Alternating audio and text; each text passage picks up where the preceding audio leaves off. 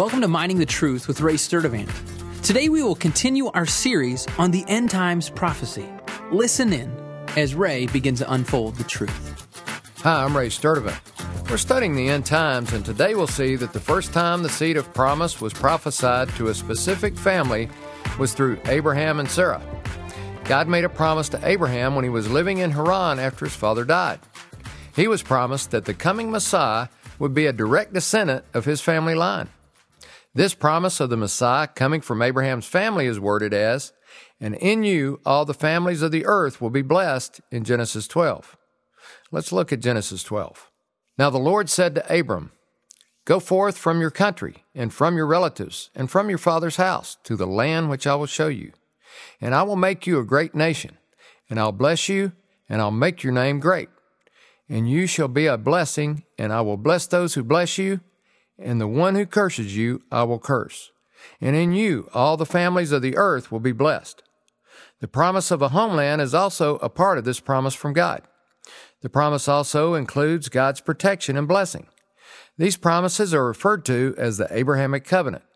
This promise or covenant is the manner in which God has protected this seed throughout human history despite severe, relentless satanic attack and despite much failure by the Jews. Much of Satan's attack has come from his seed of flesh against this Abrahamic covenant, which we will see as the story unfolds. The prophecy in verse 3 is significant and will be carried out throughout all human history. Those that bless the descendants of Abraham, Israel, will be blessed. Those that curse Israel will be cursed. Some theologians have traced the history of the rise and fall of nations based on this principle. Its ultimate fulfillment will occur during the end times when the Antichrist, or seed of flesh, and his armies try to defeat Israel, the seed of promise, and Jesus will return to destroy them. The passage below is where God tells Abraham how numerous his offspring will be and that God's promised seed would come directly from Abraham. When God says, "This man will not be your heir," he is referring to Eliezer, Abraham's slave. Genesis 15:4 says, "Then behold, the word of the Lord came to him, saying, This man will not be your heir, but one who will come forth from your own body, he shall be your heir. And he took him outside and said, Now look toward the heavens and count the stars, if you're able to count them. And he said to him, So shall your descendants be." The next passage is the land covenant God made with Abraham for his promised descendants.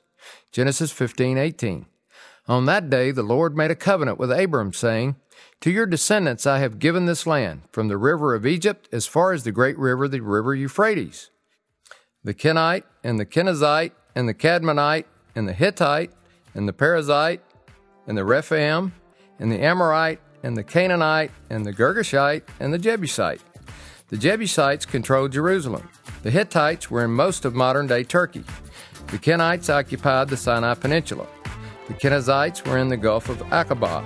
Needless to say, today Israel does not come close to occupying all the land that God promised, but they will when Jesus returns and establishes his kingdom.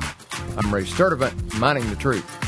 Thanks for listening to Mining the Truth with Ray Sturdivant. If you have questions or comments about the show, visit us online at miningthetruth.com. Thanks again for listening, and join us tomorrow as we continue to uncover hidden treasure.